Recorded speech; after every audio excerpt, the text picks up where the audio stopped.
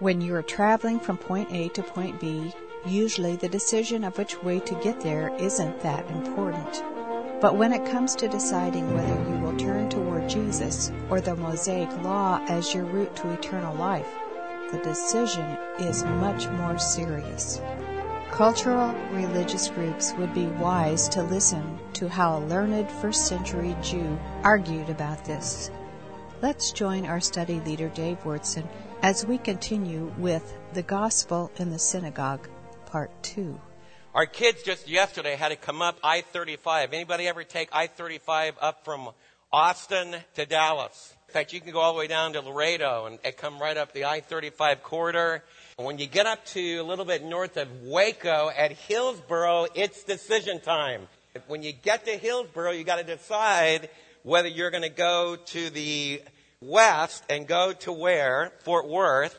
Or whether you're going to go to the east and go to Dallas. If you turn to the west, you're going to be in Fort Worth in 40 minutes. If you go to the east, you're going to be in Dallas in about the same amount of time. If you look at the map, it's really not so important what decision that you make if you are going to Denton. Because if you just keep on trucking, if you keep on going all the way up to Denton, it all unites back together again, and it's just about the same. In fact, you can call and check on the traffic. But this morning, the Apostle Paul was in the synagogue of Antioch. It was like they came to Hillsboro. It was decision time. What I want you to realize, the gospel is just breaking into what's now modern-day Turkey.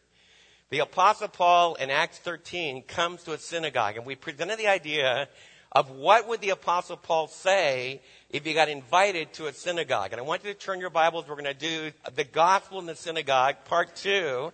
You can go back and check out what we began to look at, the whole history of Judaism. And the essence of this message is that it's decision time. What the Apostle Paul does is he begins with your Genesis through Malachi. And he actually puts together the whole Old Testament scripture. That's what we did in the session we had last week. He starts out with the Exodus. He goes into the period of the Judges. He comes through the period and he ends up with the period of the United Monarchy. He goes from the deliverance by Moses of the people in the book of Exodus to King David. If you turn into Acts 13, if you look at it, it says in verse 22, he says, he testified concerning him, I found David, the son of Jesse, a man after my own heart. He will do everything that I want him to do. Now it's decision and transition time. Everything that the Apostle Paul has said so far, they would have totally agreed with. They would have said, that's right, Paul. I know that the Lord delivered us through the Red Sea. I know that during the period of the Judges, all the way to Samuel, that we were disobedient, but the Lord was faithful. They would have all agreed King David was our ideal man. But when the Apostle Paul said he's a man that was after God's own heart, that was an incredibly powerful statement, because they would have known the story that he committed adultery and he committed murder. And so a big question would have come in their mind. How can you say that David was a man after God's own heart that obeyed all of God's statutes, and he actually did what God had planned for him in his time? That's what it says. Someone raised their hand in the synagogue, and you should raise your hand and say, no, wait a minute. David didn't obey the law of Moses. How can we say that he walked according to God's purposes and plans, and he accomplished all that God wanted him to do? And the answer to that question leads you to Jesus. You see, if you were an Old Testament person, you were all excited about King David, and then he let you down. As you're reading the stories of the Old Testament, one of the major points of those Old Testament stories is for you to be disappointed. You rise up in the story of Moses. You rise up in the story of Noah. You rise up in the story of David. And then it crashes. They have feet of clay. They disobey. What it does is give you a yearning for a greater king. And that's what the Apostle Paul wants to awaken inside of every one of us this morning. There's no human being that you're going to trust and you're going to depend upon during the course of your life that's not going to disappoint you. But the Apostle Paul is going to say that there's one man that will never disappoint us. And if you trust in him, not only in this life, but forever and ever and ever, you're going to be okay. That's the thrust of his message. He just created a big transition. The big question, how can the Apostle Paul say David was a man after God's own heart that obeyed all God's statutes and commandments? And he jumps from 1,000 years before Christ right to Jesus. Look what it says. From this man's seed, God has brought to Israel. Look at it in verse 23. From this man's seed, God has brought to Israel the Savior Jesus as he promised. One of the big issues that you need to ask yourself today is, as you open up to the Jewish scriptures, what are they promising? And have they delivered on the promises? This is a first century historical source. And the apostle is saying that in the first century, a Jewish rabbi like Paul, speaking to a Jewish audience, said that Jesus fulfilled all the promises to Israel. You see, what happened in the first century, there really is. It's not just on Hillsborough. It's not only there that there's a big decision. But in the first century, you can go one of two ways. And I want you to really understand this. In the first century, because of Paul speaking in synagogues like this, he spoke to Jewish people. And one group of those Jewish people said, Jesus is the Messiah. Jesus is the Savior. Jesus died on the cross so we could be forgiven. Jesus rose again. Another group said, no. He did not fulfill the promises of the Old Testament. Salvation is found in the law of Moses. At best, Jesus was a misunderstood Galilean rabbi. If you choose one direction, you end up into Orthodox Judaism if you stay with your Judaism. If you go the other route, you become a Christian. Sadly, as I speak to you this morning, I think both Christians and Jews need to go back and look at what Paul was actually saying. Because to be honest with you, Christianity has become a cultural thing. It's become an ethnic thing, a Gentile thing. It's become an American thing.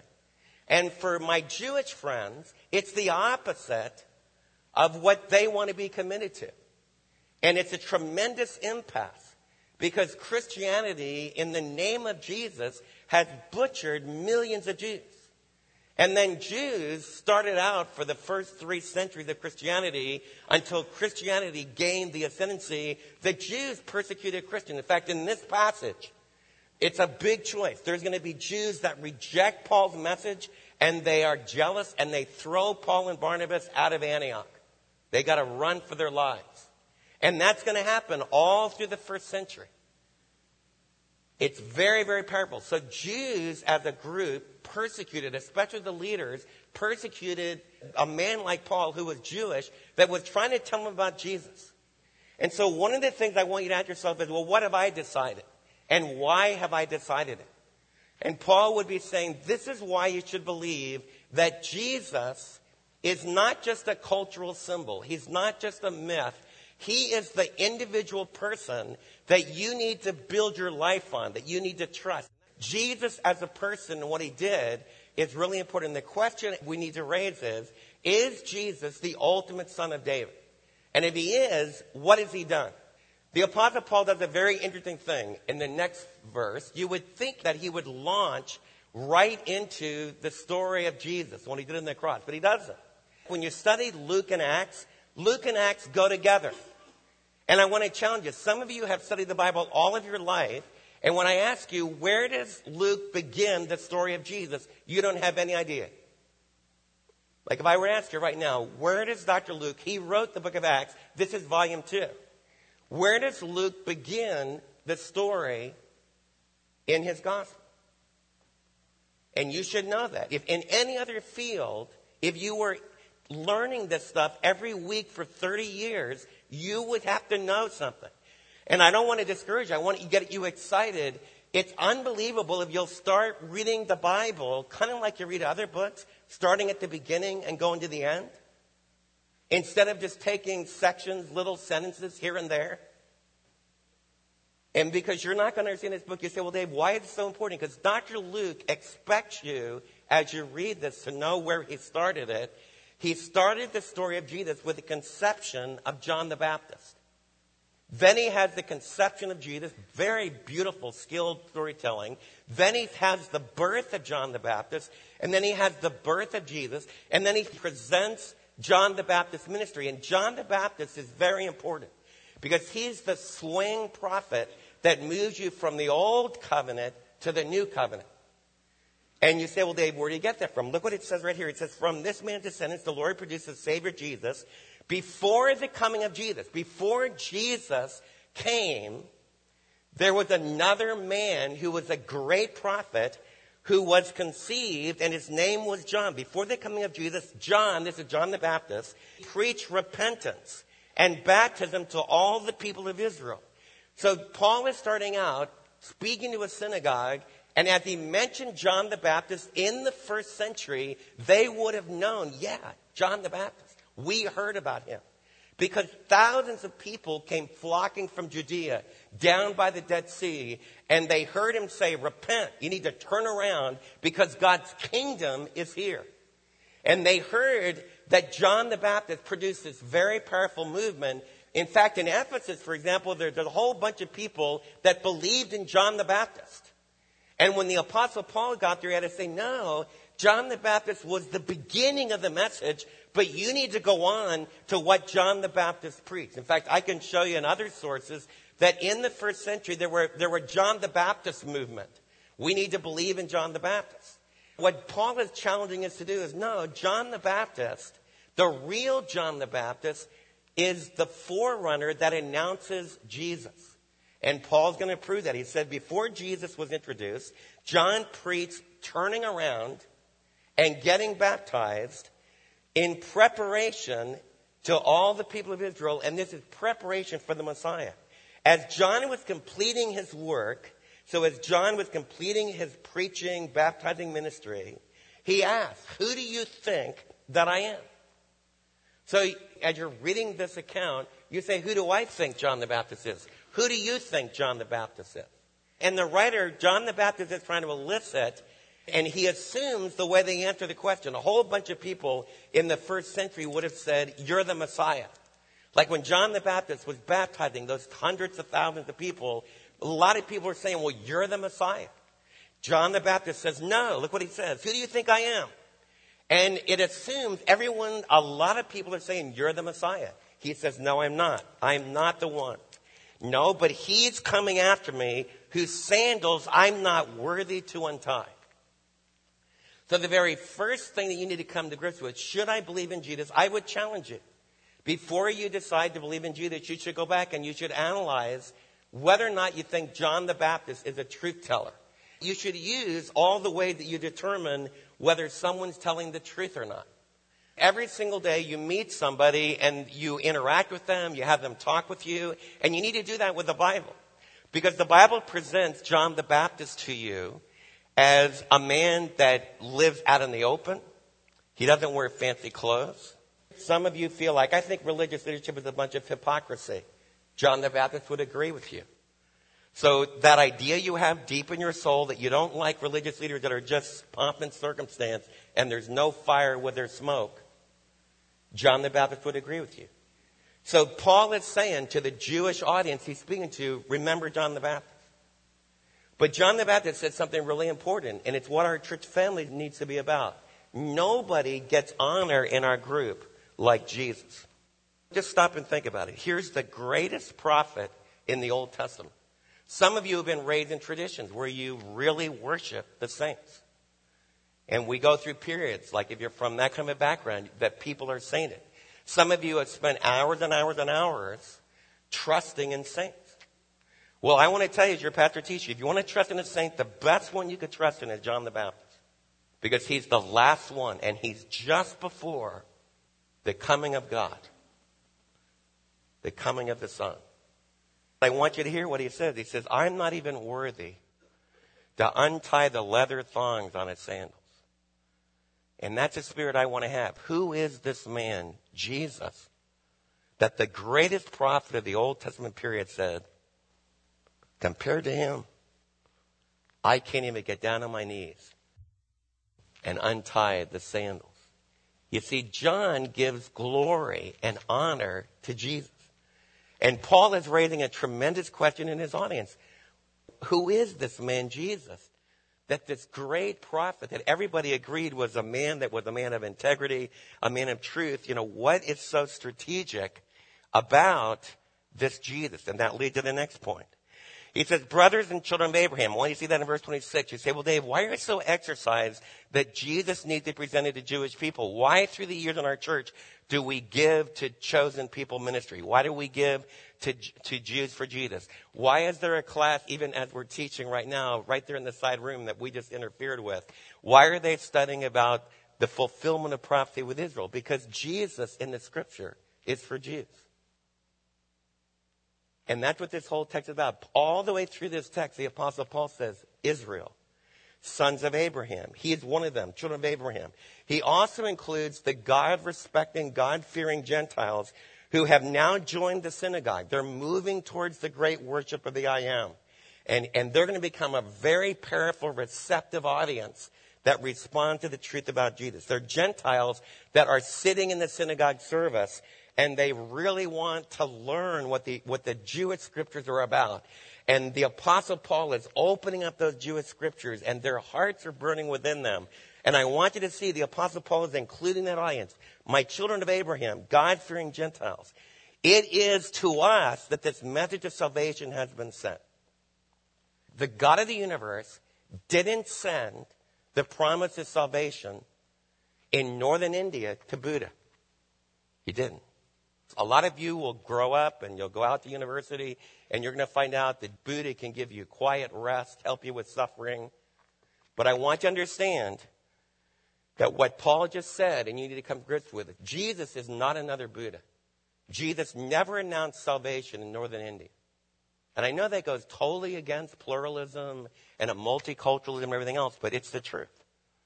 When you die, you're not going to be before Buddha. As you grow older and you're really attracted to the wondrous colors and the beauty of Hinduism.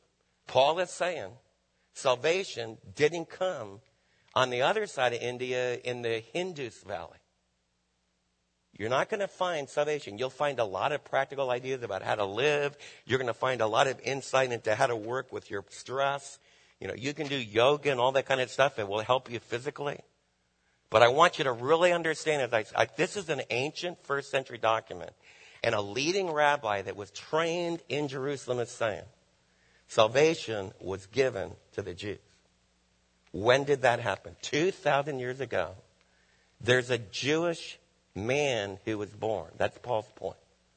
And he's from the seed of David. And he was presented to Jewish people. Look what it says. It says, my brothers and sisters, this salvation was given to you. Now, the people in Jerusalem, their rulers, did not recognize him. One of the big issues you need to wrestle with as you study the story of Jesus is, good night. Jesus went up to Jerusalem at Palm Sunday. They were hailing him as the great king. A week later, they crucified him. What in the world's going on? I want you to follow Paul's argument. Look what he says.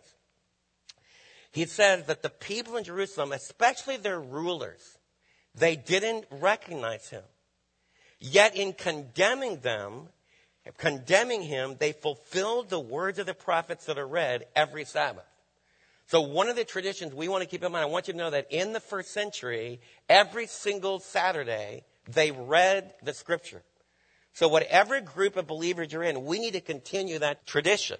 We need to read the scriptures. That's why we're doing what we're doing now. We need to have programs challenging you to read through the Bible. I want you to see where all that comes from. We're really with our old covenant believers that we're reading the scriptures. But I want you to notice something. They read the scriptures every single Sabbath, and they didn't recognize the one that those scriptures talked about. And that can happen to you. It can happen to me. Notice what Paul says. He says, when they didn't recognize him, and there's a great irony in this, they actually fulfilled the words of the prophets that are read every Sabbath. Though they found no proper ground for a death sentence. Jesus was totally innocent, and you can read about that in his trials. They work and work and work, trying to find how Jesus could have been accused of being handed over and have the death sentence. They can't find anything. So finally, they hand over an innocent man. It says they asked Pilate to have him executed. So it's a monkey trial. It's a hyped up trial. Paul is very clear they're crucifying an innocent man. They asked Pilate to have him crucified, and when they had carried out all that was written about him, they took him down from the tree and laid him in a tomb. Now, I want you to feel the irony of this. The Old Testament scriptures that were read every single Sabbath said that an ultimate son of David would be pierced. It said that an ultimate son of David would be offered as a sacrifice. John the Baptist, if you read the book of Luke and also the book of John, says, behold the Lamb of God that takes away this in the world. So if you were reading your Old Testament scriptures the way I've been sharing, if you actually let God build his promise, then you would know when the ultimate son of David comes, he's got to be sacrificed like Isaac almost was. He needs to be lifted up on a pole like the serpent in the wilderness was. He needs to be the suffering servant that Isaiah 53 would be offered as an atonement, as a covering for our sin. The Lord had to lay on him the iniquity of us all. Even at Dallas Seminary where I teach, some of my Old Testament scholars that trained me, they don't put that together because they focus on individual little passages, and they are so hesitant to do what was done throughout church history, where little verses were taken, some of them were taken out of context. So they're really hesitant to do that. I want you to understand the thrust of the Apostle Paul's argument. What Paul is saying is, if you'll read the redemptive story of the Old Testament, as you let God tell you the story in the Old Testament, if you read it every single Sabbath and then you studied it during the week, you would end up understanding that the Messiah would go to Jerusalem and he would be rejected. That he would be a man of sorrows and acquainted with grief. That he would be a man that we thought he was stricken of God. And we didn't understand that God was striking him for us. All that's in the Old Testament.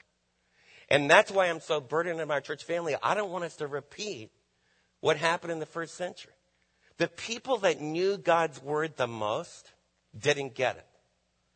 And the people that were kind of on the outside, like the God-fearing Gentiles, they listened to the Apostle Paul. And the big argument between a believer in Jesus and a believer in rabbinic Judaism is, who is this Jesus? And on Paul's side, the Apostle Paul is saying their Old Testament scriptures predicted that Jesus would be falsely accused, an innocent man would be sacrificed. And he's actually had this weird irony. The Lord is actually orchestrating the story, like he's the one that's actually controlling the events. But the Jewish leaders are responsible, and so are you. One of the things I want you to know about the mystery of God is, God's going to write your story, whether you like it or not. Did you hear what I just said?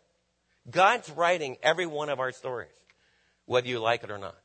Now, you can get really angry with him, and you can play the role in his story as the bad person, the person that slays innocent people, the people that tries to guard your own stuff, the people that when God really speaks to you and says, no, it's about this, you go, no, it's going to be about this. You can play that role. In fact, that role is very strong in the book of Acts. We've been learning this. All the way through the book of Acts, there's those that stone Stephen, and there's those that bury him and treat him beautifully. And then there's this weird swing where the man that was instigating all that becomes the man that's preaching to us right now. You want to get caught up in the story. And this morning, you need to ask yourself, what about my own heart? What do I believe about Jesus? And one of the things Luke is saying is, you're never going to escape the plot, the story that God is telling. And I want you to feel this weird thing. He says, the Jews actually fulfilled what his will was, but they're responsible for it. And I don't understand that completely. But when they're done playing the role they should, God is so gracious in this book. Remember, Peter spoke to the crowd that made the decision to crucify Jesus, including a lot of the leaders. So God isn't unfair. But I do want you to understand the Apostle Paul is arguing really strongly that the enemies of God and the ones that killed an innocent man, they still played the role in the story that God said they would play. And I want to ask you, what role am I playing this morning? What role are you playing? Now, if the story ended there, it would be a disastrous story. It would have been the story of another great martyr that was misunderstood. He was an innocent man and he got brutally hung on a cross. And that story is told again and again. And if that story is all the story there was, I would just throw my hand and say, we need to get out of here. This is the stupidest thing in the world.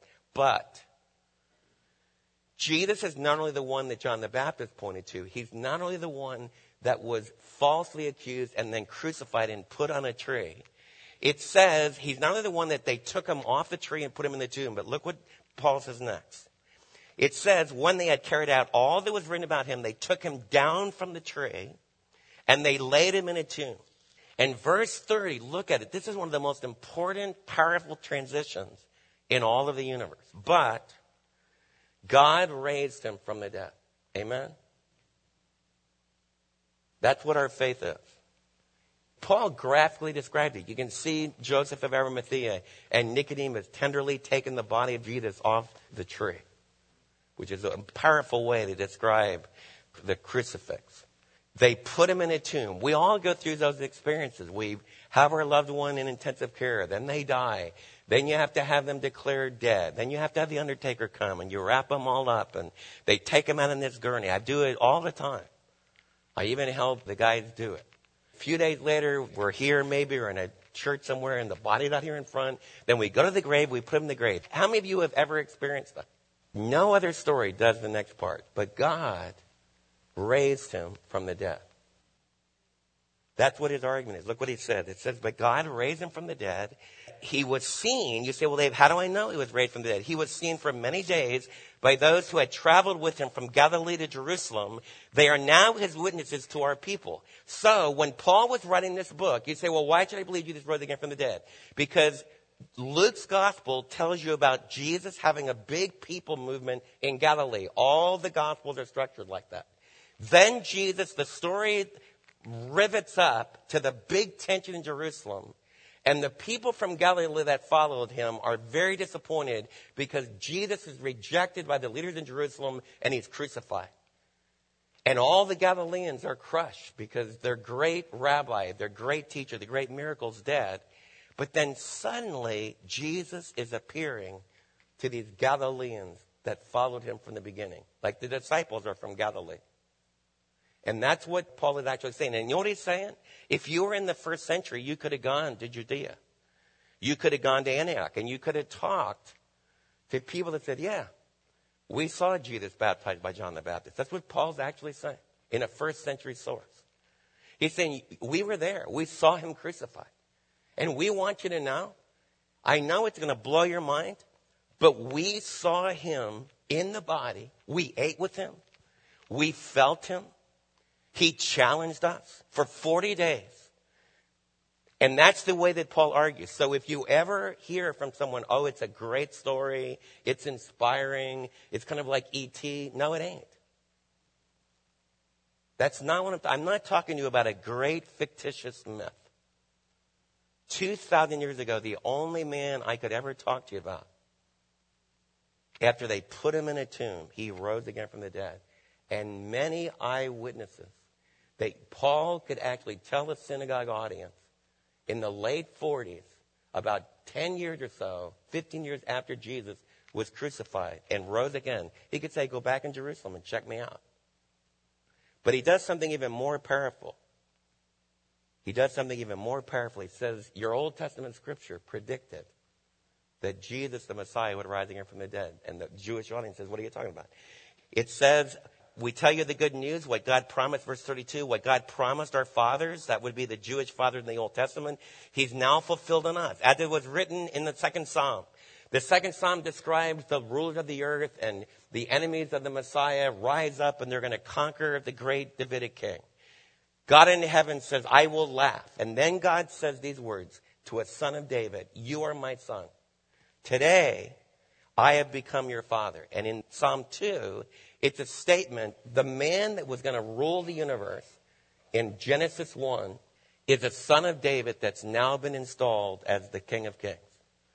That's the first statement. Paul is saying Psalm 2 predicted that King David would have a son, one of his descendants, and God would say to him, you are my one and only Son.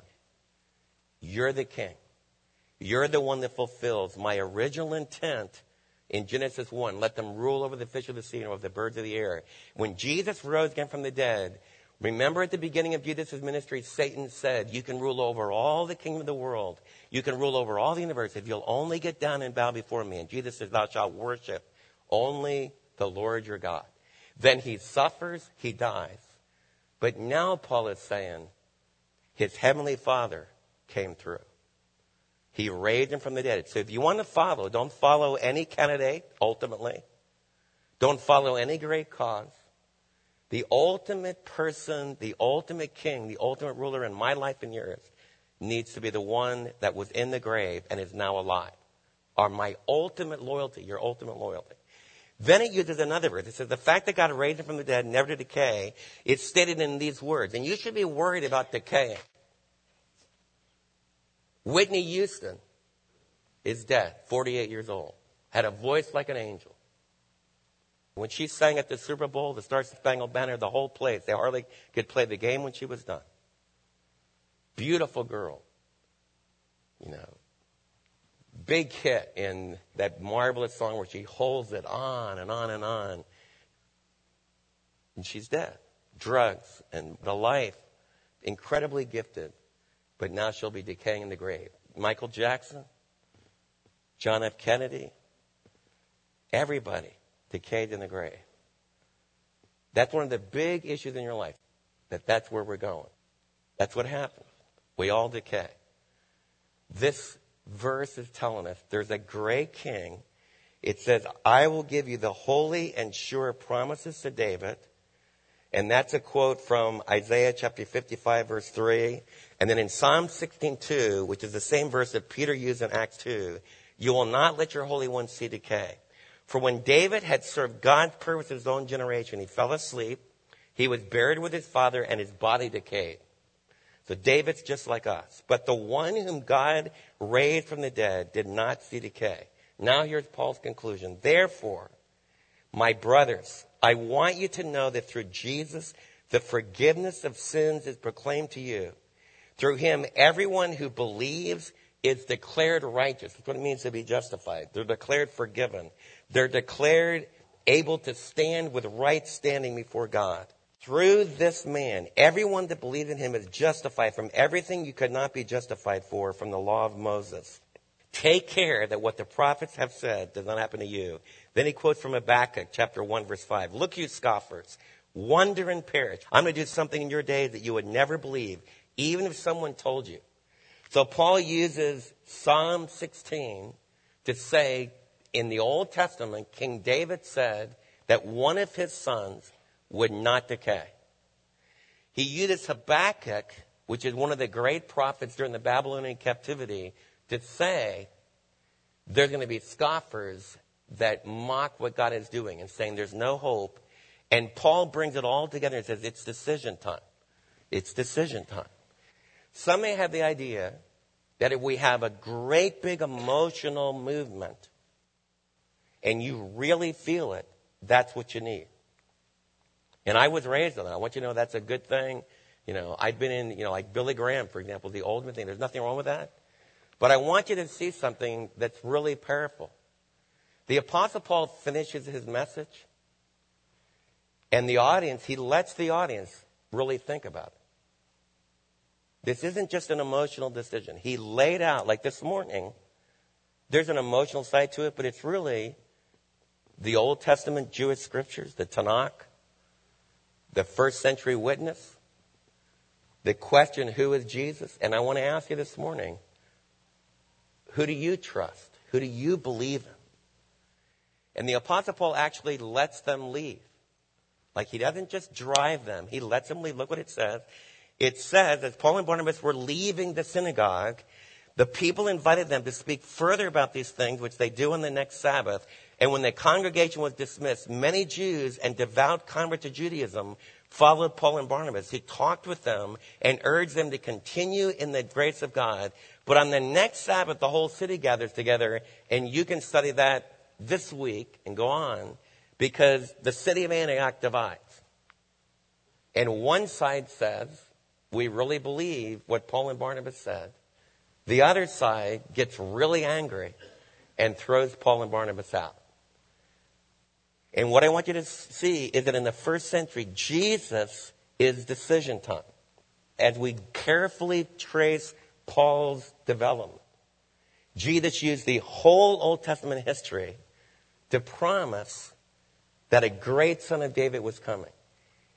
As we went on with his message, he proved, based upon the witness of John the Baptist, based upon the fulfillment of Old Testament scripture in Jesus' death, in the proof from scripture that there was a resurrection that was predicted, but he uses eyewitness testimony. And then he declares, he jumps and says he's not only the son of David, he's not only the great king that you need to believe in, he's not only the one that will keep you from decaying, but the reason he can keep you from decaying is he can forgive you and forgive me from our sins. And what Paul does in this message, Dr. Luke has him teach you the book of Ephesians, the book of Romans, so you can say that. Because he said, you are justified. Remember I told you, in the first century church, the first century history, you decide. My Jewish friends say the way that you get right with God, if you go and talk to an Orthodox Jew this week and ask them, how do you get right with God? They're going to tell you, it's by the law of Moses. And some of you still believe that. In other words, you think the way that I stand right with God is I try to be good. And I try to follow the moral code. And if I follow the code that I'm supposed to follow, God will somehow work it out in the end. That's a very common thing. What the New Testament message is, it's not going to work it out in the end. Because the code that's written in your heart, you disobey it and I do. And the law of Moses is really, really good, but nobody can keep it. I haven't kept it. You haven't kept it. I want to whet your appetite for the incredible decision Paul is saying. In the first century, in that Jewish synagogue, there's a whole bunch of fellow Jews and God-fearers that responded in their hearts and said, Paul and Barnabas, we believe. We trust. It's not going to be the Jewish law and tradition anymore. Moses led us to Jesus. And we ain't ever going back again. And that's what I want our life to be about this week. It's what I want you to train your kids. And there will be lots of questions. But Jesus, the incredible Son of David, is going to be faithful. So take Acts 13, share it with your friends, talk about it in your small groups, interact with your loved ones that don't understand what you believe, but most of all, make sure that you've joined the group, not the jealous group, not the angry religious group, but you've joined that humble group, John the Baptist, Paul, and all those that joined Paul, and you just trust in the crucified, forgiving, resurrected Savior.